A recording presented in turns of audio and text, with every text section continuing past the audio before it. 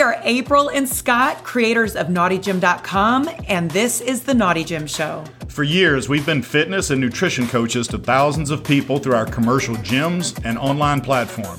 We've also spent nearly a decade in an ever-evolving open relationship. This show brings together two of our biggest passions, fitness and sex positivity. Our mission is to maximize the physical and mental health of anyone brave enough to explore relationship structures that run counter to societal norms. We have demolished our old ways of thinking about relationships, and from that rubble, built a life full of happiness, adventure, and vitality. And now we want to help you do the same. So hop on the treadmill, start the show, and let us teach you how to never stop playing.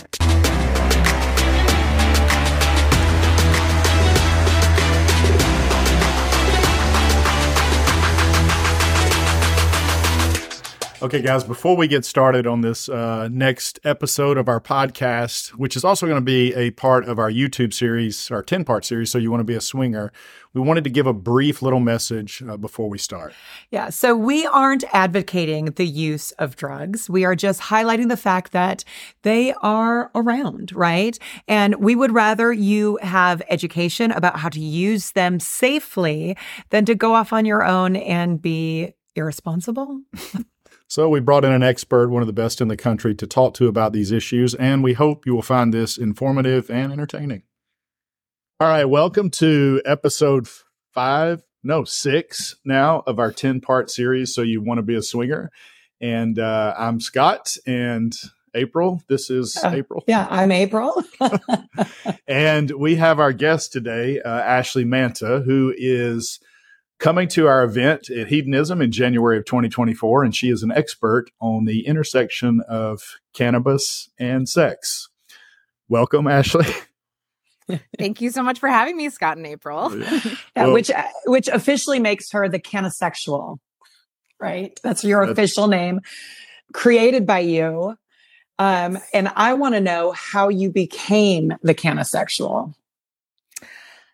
April, that's such a great question. So I have been a sex educator since 2007. I got my start when I was still in college, but my focus back then was doing a lot of sexual violence prevention education. I was a rape crisis counselor, domestic violence crisis counselor. I would go out to K through 12 schools and talk about stranger danger and respectful relationships and just all forms of making sure that people felt safer in their bodies and in their relationships. Wow. And it actually led me to become a victim advocate for the Philadelphia District Attorney's Office. So I was going to court every day, working with victims, helping them through the legal process.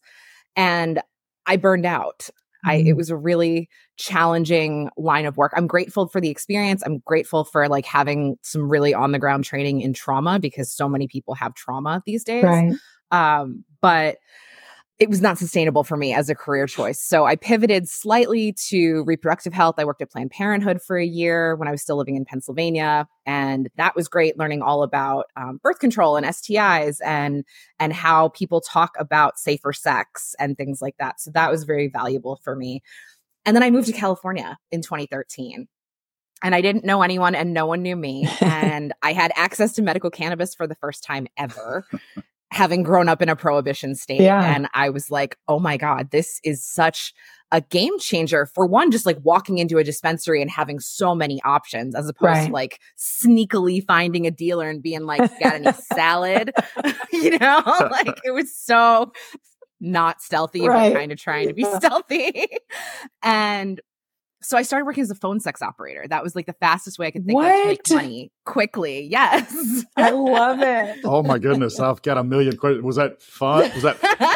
Did you like that? I need you to write a biography. Oh, there's a memoir coming for sure. How long did you do that? The phone sex? For about 9 or 10 months. Wow. That was good, bad? It was a little bit of both. I learned a lot. I became very good at phone sex, which was helpful. It was really kind of a baptism by fire. So it's wow. All right, you nervous about saying dirty things out loud? Here you go. Here's every day. You're just improv, because you never know what someone's going to say when you answer the phone. They might want to do an alien sex scene. They might want you to be their mistress. They might want you to be their, naughty maid. Like you just never quite can tell. So you have to be prepared for whatever. So I learned a ton, and it made me realize that the pleasurable side of sex was much more interesting and sustainable for me. So now I'm doing like body confidence, dirty talk classes. And meanwhile, like having my own trauma in my body and experiencing pain with penetration, which is something that I had lived with my entire adult life. And then there was a company that was putting THC into a topical to put on your pussy. Really? And that blew my mind. And I tried it. I met with their marketing rep and we went to this beautiful bar in Beverly Hills, and she bought me drinks and handed me this little vial of THC oil. She's like, go home. That's how you get in trouble right there. That's how you end up in the back of a van. Oh my God. I was like, I am in California now. Like this is a business meeting. Okay, cool. She's like, put this on your pussy, wait 20 minutes and then masturbate. And I'm like, I have made all of the correct life choices to lead to this place right now. Excellent. So I did. And I was able to experience penetration without pain for the first time. Wow. Oh, wow. And now, can I ask you a question real quick? Please. And this may be too personal, but because there are a lot of women that deal with pain because of penetration for whatever reasons, PCOS or, endometriosis. Was that part of you had some medical issues, or it was just, that's how you're built? No, mine was sexual trauma, which is also very common for people who are sexual violence survivors to have pain with penetration. Okay. Yeah. And so for me, it was my brain was clenching down every time penetration was happening. And so the THC allowed my body to kind of relax a little bit and enjoy what was happening. And I kind of looked around the field of sexuality and realized I didn't know any sex professionals who were talking about sex and cannabis. Up to that point, most of us had been very hardline, like you don't mix substances and sex because consent. Right. Like all the things that I spent the first part of my career like railing against, like sex and substances are very different things that happen. And I realized with cannabis, there's nuance to be had. So Cannasexual was born. That's amazing. And so you're going to talk about some of this stuff, particularly the intersection of cannabis and sex at our event at Hedonism in January next year, which we're super excited about. You're going to be doing a keynote address. I don't even know if you know that yet, but I'm so excited. And you're also going to be you're going to talk about some other potential party type drugs that we'll hit here in a minute, and maybe doing some of those educational type hands-on, we'll call it hands-on seminars. My boyfriend is so excited to be the demo. Yeah, I know you mentioned what a great position to be in. The possibility of doing like poolside blowjob classes or something, which I'm incredibly excited for the women to learn. While we're there, maybe I should take that class too. I don't know. I think you should. Also, idea. I'll be doing poolside prostate stimulation classes, so there's really something for everyone. Scott volunteers. Yeah, I'll volunteer for that. So we're excited that you're going to be there. The team, and you've helped us put together a fantastic team of people that are going to this. It's going to be incredibly exciting. All right, so you rubbed it on your pussy, and you had great penetrative intercourse for the first time. Yes. But I don't think that's it, right? As far as your expertise, it's not just about topical solutions. It's about other ways of integrating it into your sex life. So I want to say that we have experimented with cannabis in different forms, smoking, gummies, that kind of thing. Only, of course, in places where it's totally legal. I say that for anybody listening. I have trouble staying conscious on basically any strain of marijuana. And maybe I'm taking too much or the wrong stuff, but I've tried a lot of different strains. Is that just my biological makeup, or am I doing it wrong? How do you use this stuff for sex and stay energized? So it is a little bit different for everyone, but I subscribe deeply to the philosophy that less is more. So I'm not sure how much you're using. I mean, edibles, honestly, I tend to put to the side because they do tend to be a downer no matter what you're using. Like I have seen advertised like sativa edibles. That's bullshit. We'll talk about why later. But unless they're putting caffeine in it, there is nothing about any particular kind of edible that is going to give you energy. So that's always going to be a downer. Smoking, I would say a puff, just like one, like a little, and exhale right away and wait 10 minutes and see how you feel. And then add more if you so choose. But if you're like puffing along, you're going to get tired. There's a window with THC, and inside the window you're good, and outside the window you're not having a good time. Yeah. So is there a difference between smoking, and I don't know if I'm using the right terms because I'm such a novice about this stuff, a rolled joint versus vaping? Yes. Okay, so which one would give you potentially a better energized feeling, or does it matter? It really depends on the person. Like, I know I keep saying that, but it is, everyone's a little bit different. I tend to not like the vape cartridges as much. It's more processed. It tends to have more like shit in it, depending on who you're getting it from. So I tend to be more of a flower purist, the smoking of a joint or packing a bowl or what have you. And then in terms of that, it depends on the terpene content and the THC content. So like what the breakdown of cannabinoids and terpenes is. Terpenes are the things that make plants smell the way that they do. Cannabinoids are THC, CBD, CBN, THCV, like all of those different compounds. All right. Well, let me give you how they work best with your body. Let me give you a specific example. I think April should tell this story, but we were going to experiment because we were at Hedonism several months back, and we already knew you were coming, and I don't think at that point had ever had sex while we were high on marijuana. Okay. So we decided that night that we were going to... Mostly because Scott falls asleep immediately. Yeah. So we were going to try it that night because usually when we do it, we're at home and in bed. And so it's just conducive to going to sleep. But we were going to be at the party that night. So I went to the Hedo store because it's legal in Jamaica. They have a store on site.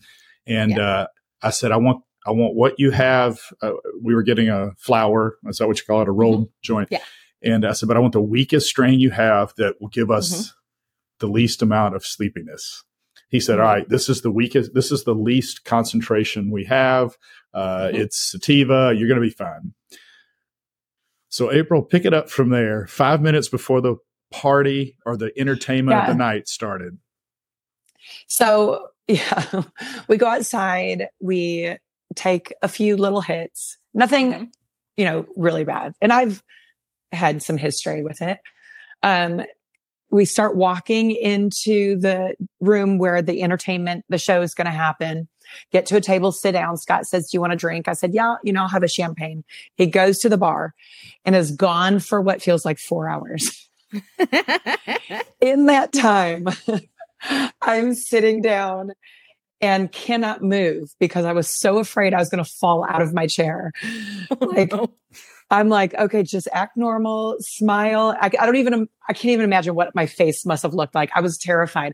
I'm like, he's abandoned me. He's left me. I'm here with everybody staring at me. And so he comes back eventually. I'm like, oh my God, why did you leave me? He's like, I've been gone for 4 minutes. I'm like, you have to take me back to the room. And so he starts leaving and I'm like, no, come get me. You have to come back and get me. So I literally walked to the bar where there was no line. I walked straight to the bar. I said, what do you want? I said, I want a shot of vodka, Diet Coke, and a glass of champagne. And he immediately poured it. I immediately walked back to the table and she is sitting upright, holding on to the sides of her chair.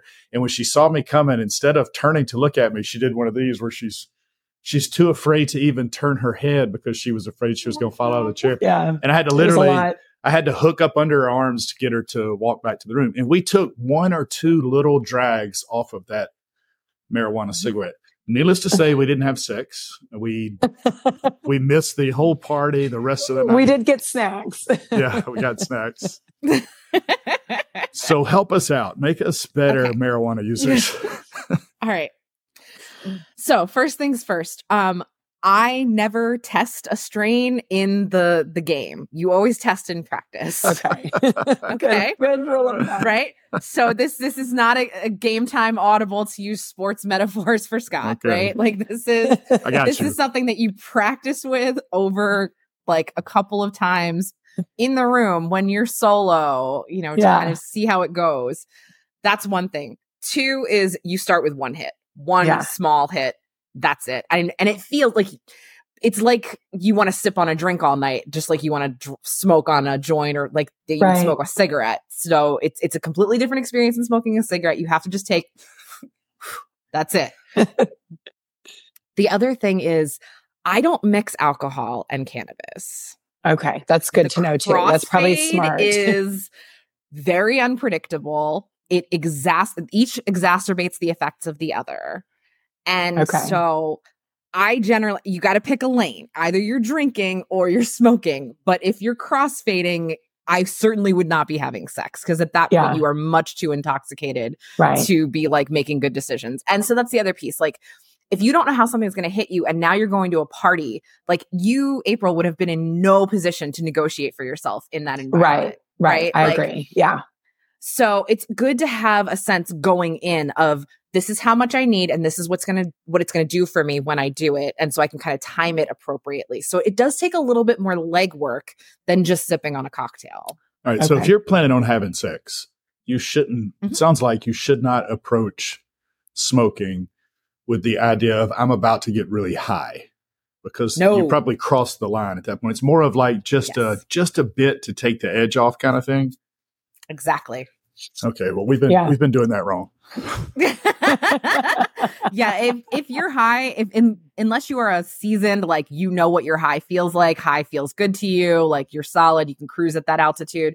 Now, you want to just enough to get out of your head to do that time distortion where 4 minutes feels like 4 hours, because that feels really good when you're being touched. It's like, oh, you've been touching me forever, but it hasn't been that long. And that's a fun thing to surf through. But fun. Like at an event, that's a little dicey. So you want to just enough to make yourself feel comfortable and social and friendly and giggly and like, oh, like, that's nice. Oh, that's nice is where you want to be. Okay. Not, oh, fuck. Well, and we bring this up, we wanted to talk to you about this because this series of interviews are about kind of giving people an overview of the types of things to expect, how to navigate first getting started in some form of open relationship, consensual non-monogamy, that sort of thing.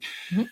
None of this stuff obviously is required for your journey into non-monogamy. However, if you go to enough things, events, parties, you're probably going to see it. And you're probably going to be approached by people nicely, asking you if you want, hey, would you like a hit, or would you like some of this other stuff that we'll talk about as well? It seems like marijuana in particular has rapidly grown in popularity over the last few years, that it's becoming less stigmatized and more accepted into mainstream culture. Is that what you're seeing as well? And do you have some insight on why that might be? I mean, it's definitely happening. I would say legalization sweeping the country is helping a lot because more people have access to it now. And because of that, there's more people talking about it, whereas I was one of the very few, arguably one of the first in 2014, 2015 to be talking about sex and cannabis. Now there's a bunch of people talking about it. And there's vape companies and there's trade shows and there's all sorts of like different ways you can be in the cannabis industry. And so it's become much more normalized. It's being represented in popular media now. It's not uncommon to see celebrities smoking weed. So people feel a little bit less like, oh man, it's the devil's lettuce, this like gross racist prohibition era bullshit that like we had a lot of stigma around cannabis use. Now it's like, oh, CEOs smoke weed. So I guess it's like not so scary. Right. Yeah. But is it dangerous? That's what I grew up. We're in Alabama, deep South. I grew up thinking that if I smoked it, I was probably addicted. And once I did it 3 times, I was probably dead. So how dangerous is this stuff? Can you overdose? You cannot possibly consume enough, certainly smoking, to overdose. Even if you ate a shit ton of edibles, it's not enough to kill you. You'll feel real shitty. You might wish that you were dead, but you will not actually die. It's just not a deadly substance. Like that is one of the pieces of propaganda that was put out that like, oh, it's going to kill you. Or you're going to smoke it and the next thing you know, you're going to be shooting heroin like that. It's a gateway drug. That's not true either. In fact, people that smoke weed are actually less likely to do other drugs because it feels so damn good. Like it's just, you don't need anything else. Like I stopped drinking 8 years ago because now that I smoke, I don't get hangovers. I feel great. It's more social. My body feels better. And so there's not the danger that you're told that cannabis can be. So it is impossible to overdose. You're cool. You've been lied to. Well, I tend to sleep pretty well on it. April, maybe not quite as well. Would that be, is that fair, April? You don't sleep that well on it, do you? No, I don't sleep. I don't sleep real great on it. Is that because she's taking the wrong type, or I guess it's hard to say, isn't it? It's hard to say. Everyone's a little bit different. And the one thing kind of across the board that cannabis does, which I like, is that it makes you dream less or less vividly. Which I see as a feature, not a bug, but some people are like, oh, I miss my dreams. Like when I smoke weed, I don't, I have nightmares. So I'm like, oh, every night I'm like, fuck you. That can be bad. It's no fun, but it depends on your tolerance. It depends on what you're consuming. It depends on how much. Like there's a lot of factors in terms of sleep. Edibles tend to be better for sleep than, there's certain strains that can be great for sleep, but it does vary pretty widely. And as always, less is more. Like you don't need to smoke yourself into a stupor. Okay. Yeah. All right. So that all kind of takes us back to, so in Alabama, marijuana is not legal. However, we can buy the Delta 8 variant. So can you, do you know the difference, or can you tell us the difference between the different strands and why that might be legal here and not the Delta 9 or any other variants?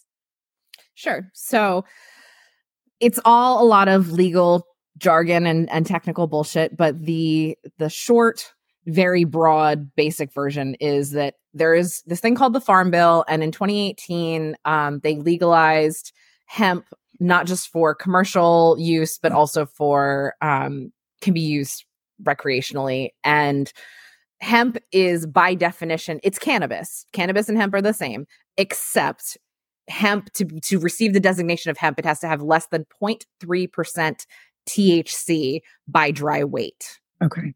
So what that means is, like, when the plant is growing out of the ground, if you were to pick a bud off of the plant, chew it, swallow it, eat it, nothing would happen because it's THC in the acid form, THCA. When you heat it, it becomes Delta 9 THC. That's the one that is illegal. That's the one in various states. That's the one that gets you high, or that you most typically associate with the high feeling. What they found is that they can play with hemp plants that only make the 0.3% THC, and they do some chemical wizardry to turn it into Delta 8, which is technically not regulated. So it's in sort of a regulatory gray area. I don't fuck with Delta 8 or Delta 11 or Delta 10 or any of these like designer THC varietals, because what you're doing is you're chemically fucking with the plant. Okay. At that point. Like there are ways of extracting THC and different things like that, but like the things that you have to do to it to make it Delta 8, I'm not wild about. I tend to be like, either you want to use the plant, so go somewhere that you can, or just don't. Mm-hmm. But that's, for me, not too much different than like buying it at a gas station, back in the day when it was like K2 spice. Like they're not quite as bad, but I side-eye Delta 8 pretty hard, personally. Okay, that makes sense. Okay, I've got some stock I might need to get rid of. Yeah, get rid of that. Well, so I can say that may be why I'm not sleeping really well too, because I've had other gummies from California where I slept wonderful. And it could be the way that they extract it and whatever chemicals and stuff are in there that is kind of messing with that. Mm-hmm. Yeah. Very interesting. Yeah, so I can see how this would be beneficial then in a lifestyle situation if you get the dose right, where you just knock the edge off barely, because a lot of times, especially if you're new coming into these parties, resorts, takeovers, whatever, it is a nerve-wracking experience, that first few times that you go, and maybe just a touch, for the same reason a lot of people have a drink or two, is to try to give them a little bit of that courage that they're missing without it.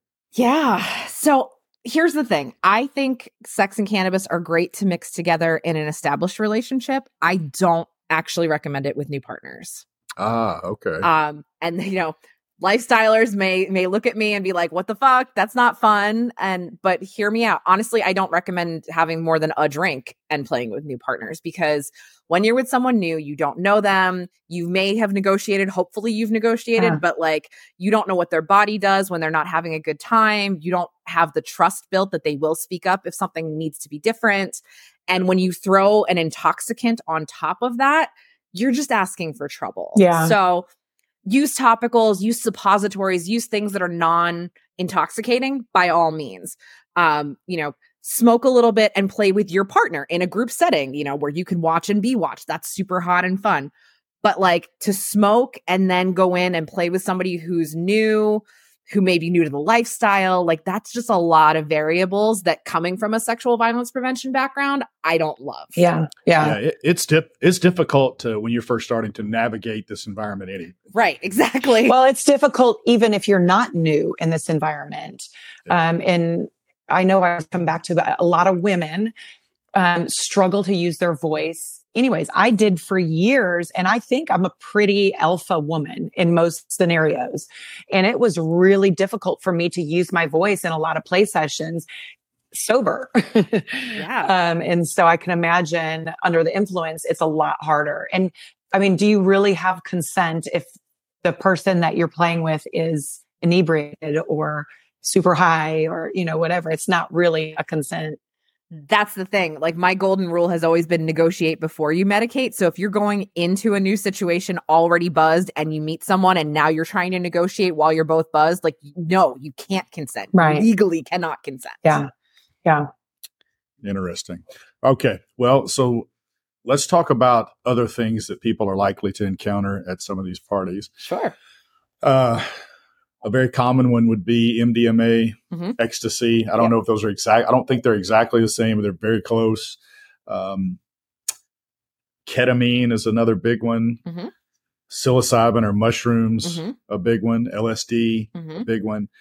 All of those things sound like felony jail time things to a guy raised in Alabama. I think some of those I are. hear that. Yes. Well, right. And they're illegal here, so you can't do them in Alabama anyway. But you're going to see these things at some of these parties.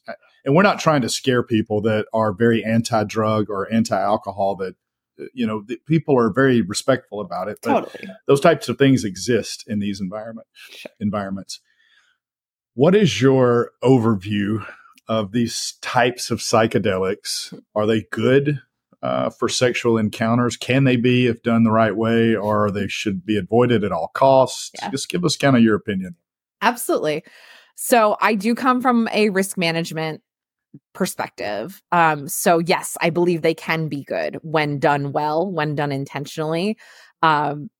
Mushrooms, I think, are one of the most beginner friendly, because there's so many like microdose options now. And I think a microdose is a great place to start. Like, you don't need to be tripping balls the first time you do mushrooms. Like, that's not necessary. Certainly not in a partnered or group sex setting like that. With the other drugs, with LSD, with MDMA, with ketamine, anything that's powdery or that you're getting in a tab form, you need to be able to test that. Like, we live in a fentanyl world. Yeah. And especially the powders like MDMA and ketamine, cocaine, you need to be testing your drugs. Mm-hmm. And so that means if you see some hottie at a party and they're like, do you want to do a bump off my ass? The answer is no. Right. Like, Yeah. it seems like a great idea. You're at this thing. Everything is like wild and free. No. Right. Risk management. Like, Well, and it's not even that person is a bad person. No. And is trying to give you something bad, but sometimes they may not be testing their stuff. Exactly. And that's, just putting your life at risk, essentially. It is. I would encourage everyone to carry fentanyl test strips with them when they travel. If they're going to be going to places where there will be different kind of powdery drugs, keep Narcan in your purse, in your bag, in your suitcase. What's Narcan? Is a thing to reverse an opiate overdose. So if someone does happen to get some fentanyl, if you apply Narcan, it can revive them. Because sometimes they will literally die before like paramedics can show up. So Narcan can help keep them alive. And watch a YouTube video on how to give someone Narcan. Like you can buy it over the counter and just keep it with you. Like that's a really good practice to have when you're going into any kind of party drug setting. And that's why I like mushrooms, because nobody's putting fentanyl in mushrooms. Like that just doesn't happen. So, cause you're looking at an actual fungi. Like there's nowhere to put it. Or they're like in gummy form or chocolate form. So, you're not snorting things. Whereas, with Coke or with ketamine, all it takes is like literally this much fentanyl to overdose. So you've really got to be careful. Well, let's talk about a hypothetical here. Sure. I'm just going to make a person up. This person's name is not Scott. Okay. So it's hypothetical. Uh-huh. If this person that was not Scott tried some small doses of mushrooms, he might feel elated and in a great mood. Yeah. And if it gets too high of a dose, he might start hallucinating and maybe not feel quite as energetic and sexual. Yeah. However, if this same not Scott person were to take a dose of MDMA or ecstasy, it might be very, very different. Sometimes those drugs can really affect how sexual and aggressive you feel in these party environments. Yes. Which can be really, really good or really, really bad, maybe depending on your environment. So let's talk about that drug in particular, MDMA or ecstasy, or the differences between those two things and how you could safely use them. Yeah. Absolutely. So this not Scott person, right. Bless him, bless them. We don't know their gender. It's not Scott. They, them. It's a they, them. Yeah. There are differences between MDMA and ecstasy. MDMA is the pure compound. Ecstasy is usually MDMA, typically laced with something else. It's stepped on, as they say in the drug world. So maybe there's some coke in it, maybe there's some meth in it, maybe there's some heroin in it. Like you never quite know with ecstasy. It's more of a mixed bag. Whereas MDMA it can be hard to get the pure form. But it's has minimal hangover the next day. You typically can only get it from someone who is like a therapist or a medical professional. Like it's harder to get to like that therapeutic grade MDMA. Right. Very, very difficult to find. Ecstasy tends to be a little bit speedier because it's almost always cut with some sort of stimulant. And so when you get that like kind of racy, you're grinding your teeth, you're like, you feel good, but you're also a little jittery. Like that's more ecstasy. I've had both. I strongly prefer MDMA personally. I have heard that there are actual psychologists, like doctors, that are able to prescribe that. Is that true or not? That is MDMA true. For therapy. Yes. Typically, right now, it's more in clinical trial settings. Yeah. But MAPS, the Multidisciplinary Association for Psychedelic Studies, just had a huge conference in Colorado, like a week and a half ago, and they had over like 12,000 people descend upon Denver, and like it's getting big, and therapists were there and they were getting continuing education credits. So like it's coming, and we're moving toward a place where it's going to get rescheduled so that people can prescribe it. Medical doctors can prescribe it. Therapists can't prescribe anyway, but they can work with a psychiatrist who's an MD who can prescribe. So that window is going to happen in the next, I would say, year or two.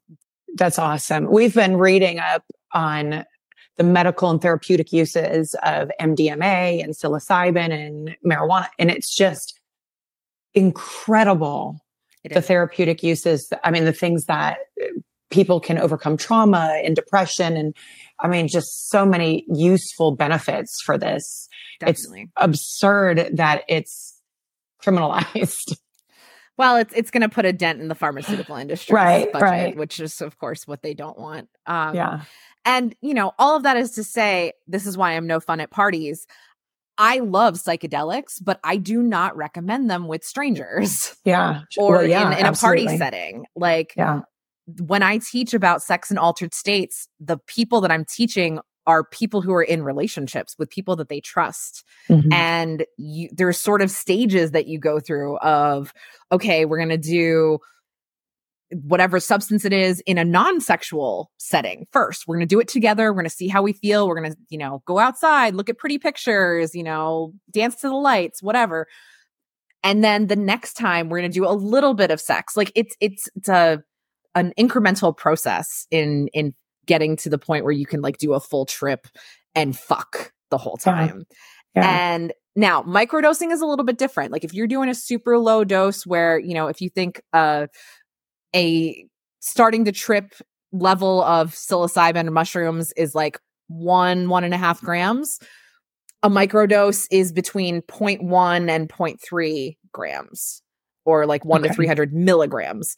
So tiny amounts. The whole idea of microdosing is that it is sub-perceptual, where you feel a little like relaxed and kind of pleasant, but not tripping at all. You can still have conversations. Yeah, you're not hallucinating. Things you're don't not hallucinating. Distorted. Yeah, you might feel a little bit just like, oh, that's nice. Again, that's what we're going for. The that's nice. Yeah.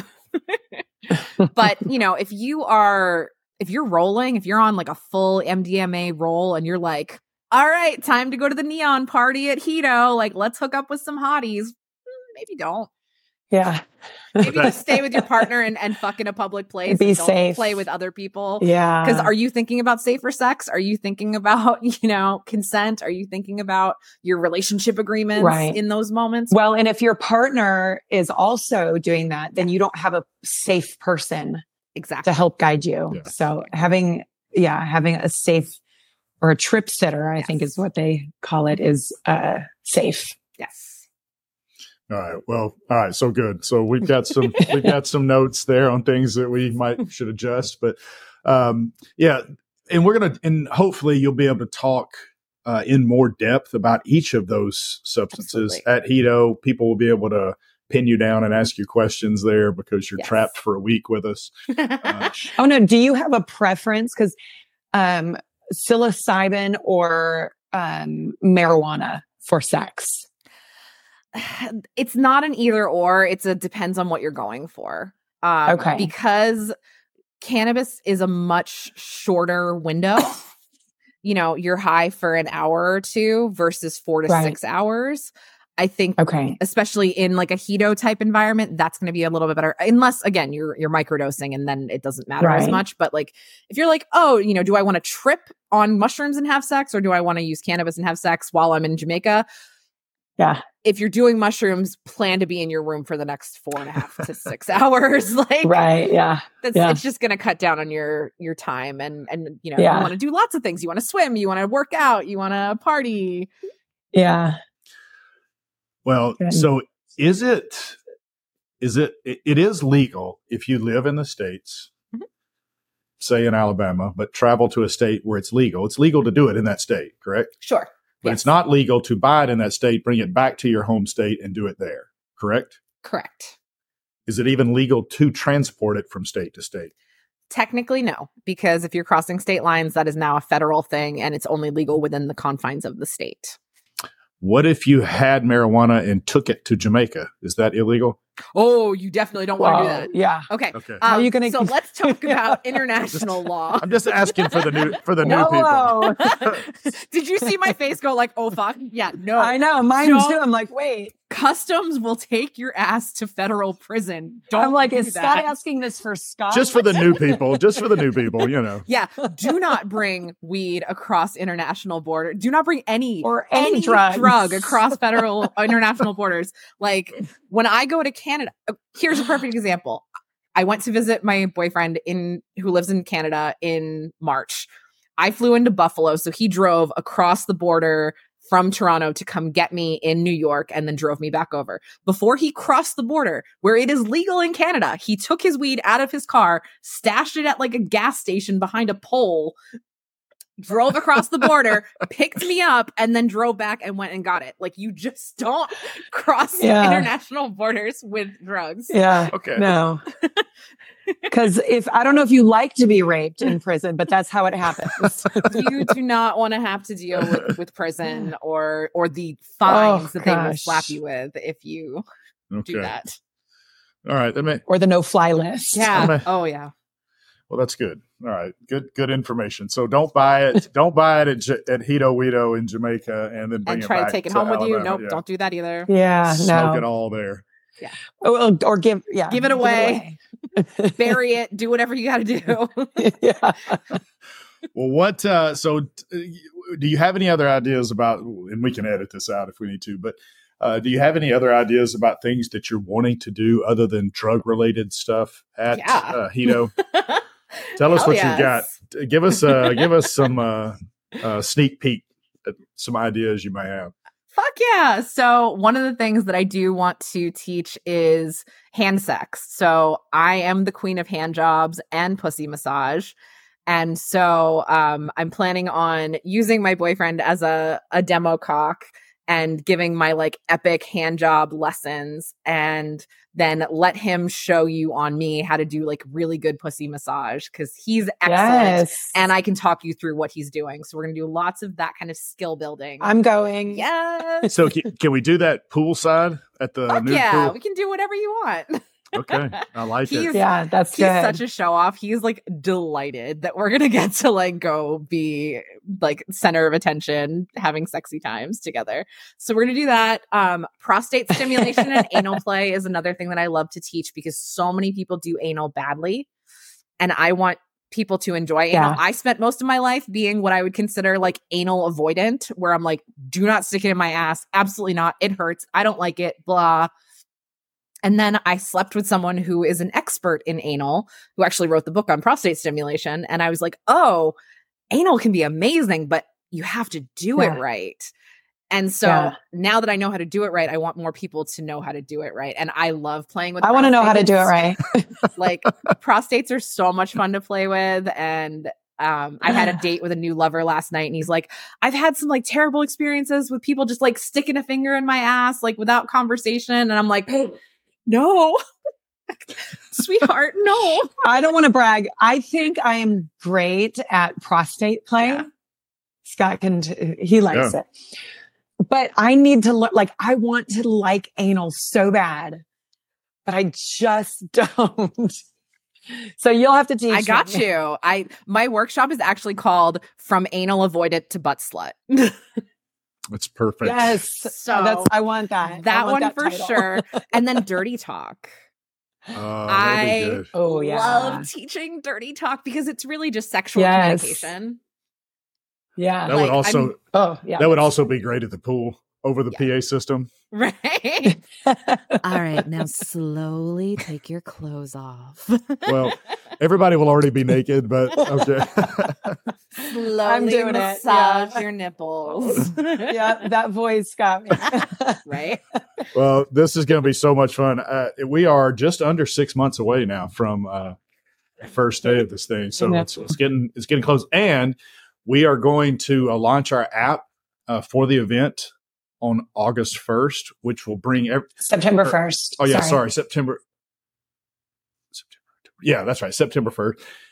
So that everybody that's going can come in there and get to know each other. You'll have profiles, and we can chat and communicate, and you guys can get in there and interact if you want. And then on, I think it's November 1st, is when we will do our little virtual online meet and greet, teaser summit with all of our presenters. You guys, the whole team, will be in there for all of the people going. It will be free. But for anybody that's not going, but there'll be a little fee if they wanted to charge and be a part of it. So that's coming soon as well. So we're excited. Amazing. Well, Ashley, we appreciate you being here again. Can't wait to see you here in about 6 months in paradise. And I can't wait. Fun. And, as a sex and relationship coach, if you want to do sessions with me, like coaching sessions while we're in Jamaica, I am available for that. It's an add-on. You will have to pay for that. But I do sessions. Dr. Shannon Chavez, who you guys just had on, we do sessions together. And they are not hands-on sessions. It's just talking. But if you want some experts to come in and like really help up-level your game, it's a great chance to get some one-on-one time with us. Yes. And that will be available in the app, where they can book straight with you guys your time in that app to make it easier for them. Until then, though, can you tell everybody where they can find you right now? You absolutely can find me on Instagram at Cannasexual. My website is cannasexual.com. That's CANNASEXUAL. I do offer coaching to clients, either women or couples, virtually through Zoom. So it doesn't matter where you live, you can work with me. And then Shannon and I do concierge coaching. So we will actually you will fly us to wherever you are. And we'll do like work with you for a weekend or a week, or, if you want to kind of have a deep dive experience where you don't have time for weekly sessions because you're busy, you're an entrepreneur, you've got like crazy stuff going on, but you can dedicate a few intense days. We offer that as well. Oh, wow. That's awesome. That's awesome. Great. Yeah. What a great service. All right, guys. And if you want to get to meet her in person, join us at Hedonism Resort, January 6th through the 13th. Ashley Manta, Shannon Chavez, Luna Matata, Kate Gordon. We've got all kinds of experts, super all-star team. But book now because it's filling up And you quick. can go to either our website and look for the Be Better at Being Bad Week. That's the name of the week. The link is there, or you can go directly to Hedo's website because you will need to book directly through their website. So great. That's great. All right, Ashley, thank you so much. And we will talk to you soon.